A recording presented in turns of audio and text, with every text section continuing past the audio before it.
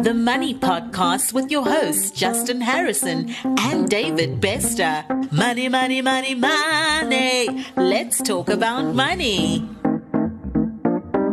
Welcome to another episode of the Money Podcast with myself, David Bester, and my co-host, Justin Harrison. In this episode, we are talking about the envelope budgeting method, which is one of the oldest budgeting techniques around and is still as relevant today as it always has been. Justin and I are both massive advocates of this budgeting technique, and we both practice this technique daily to help us manage our money and stay within our means. The envelope budgeting method is so simple, you can actually teach it to a child, but don't be fooled by its simplicity. If you practice it, you are almost guaranteed to see an instant improvement in your relationship with money. So Justin, can you explain exactly what the envelope budgeting method is? So the envelope budgeting method in its simplest form is basically a way of taking all of your expenses, breaking it down into categories, and then allocating money into each category. Now, what makes the envelope budgeting system very unique and very different is that you actually track your spending out of each category. These are called envelopes.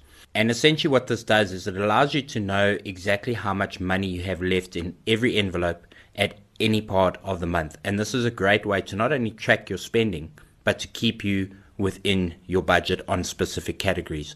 And this has been used by people going as far back as the early 1900s.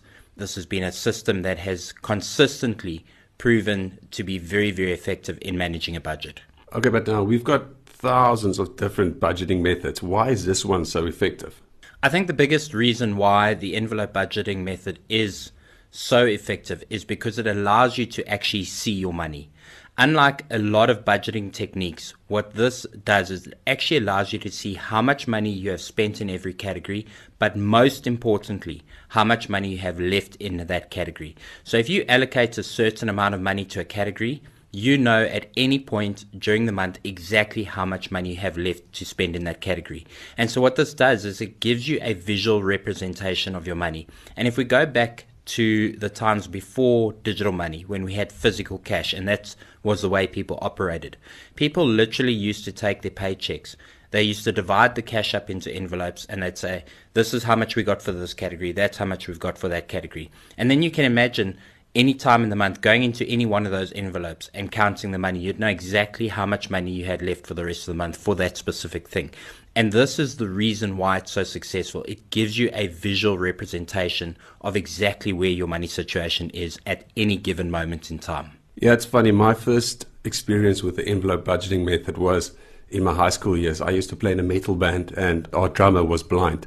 So every time we used to go to Cape Town, he used to have 3 envelopes.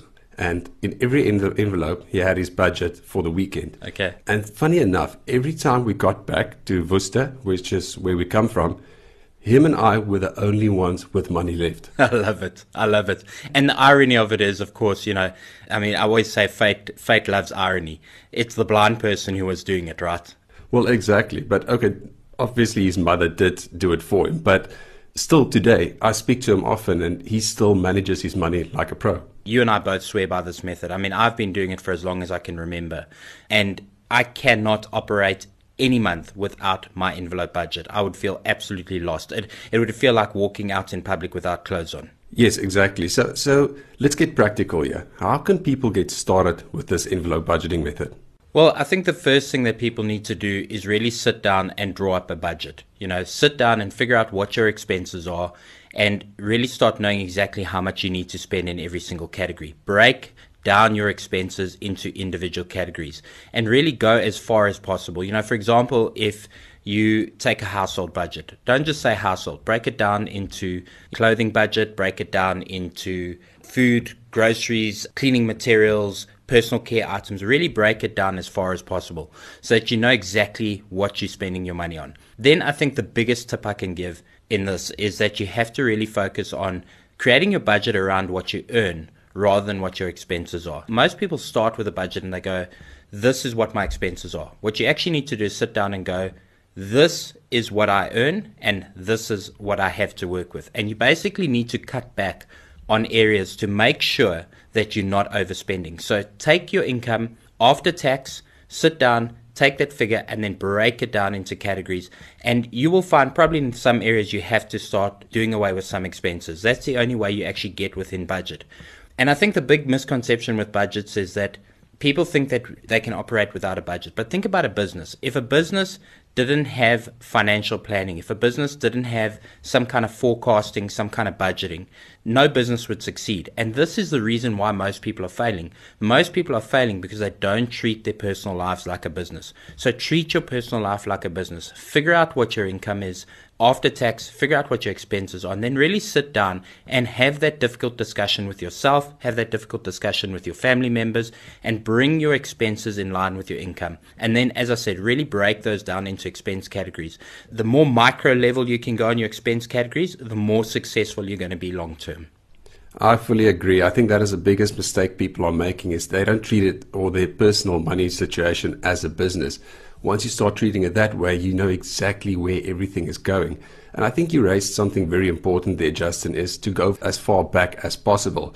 Or what we see with people and the mistakes that they've made is what they do is they say, okay, so last month I spent $1,000 on personal care, but the previous month I only spent 100 Rand. And then they get all confused and they get analytical about it. But if you go as far back as possible, then you can basically average it down, right? Exactly. So typically that's what we do when we're creating budgets with people. We try and look at the last 6 months, the last year's expenses, and we try and figure out what the average is over the year. So some months you might be spending, let's say, $1,000, and some months, like you said, $100 or $200. But what you want to do is you want to average it out. And of course, it's an envelope. So what happens is if you don't spend everything out of that envelope this month, you can carry it over into next month's envelope. So it's also a great way to create savings in your categories to make sure that you always have funds available to cover the expenses that are going to be coming at you. And I think this is one of the things that is missing in personal finance today. So people talk about savings. They immediately think about taking money and putting it in a savings account and not touching it. I think the more effective way to save is actually to save based on categories.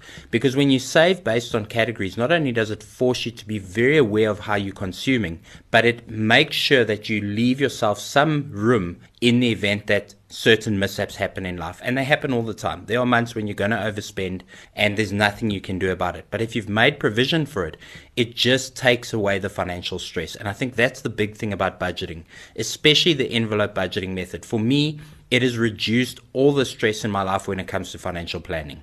Yes, like we said in the first episode, it's very important to write down every single expense when you actually make the expense, because that makes you aware of the category and where you are about to spend money on.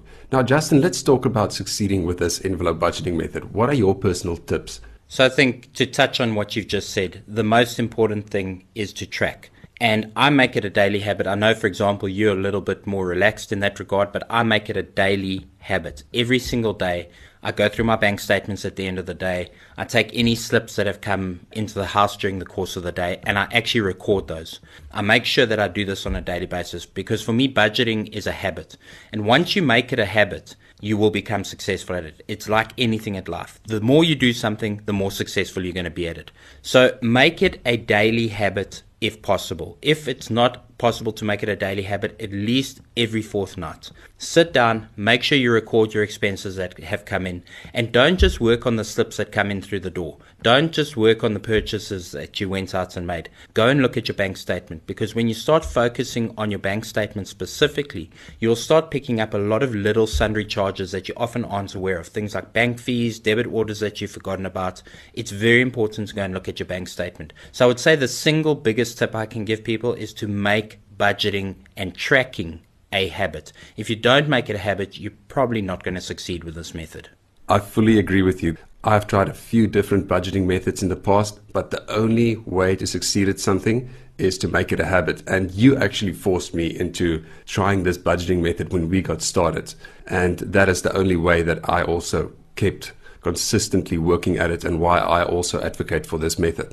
Now, Justin and I both believe that the budgeting method is such a fundamental tool for achieving financial control and ultimately financial freedom that it should be taught at school. In our experience, people who budget are 7 times more likely to succeed financially than those who don't.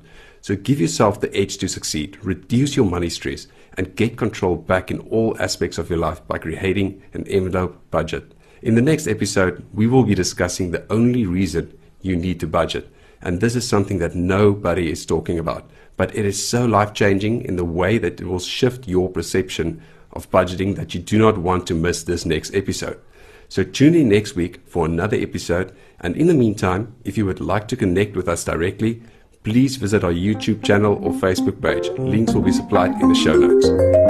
You've been listening to the Money Podcast. To get access to our future episodes, please subscribe to our podcast via your podcast app. And be sure to check out our YouTube channel, Global Money Academy.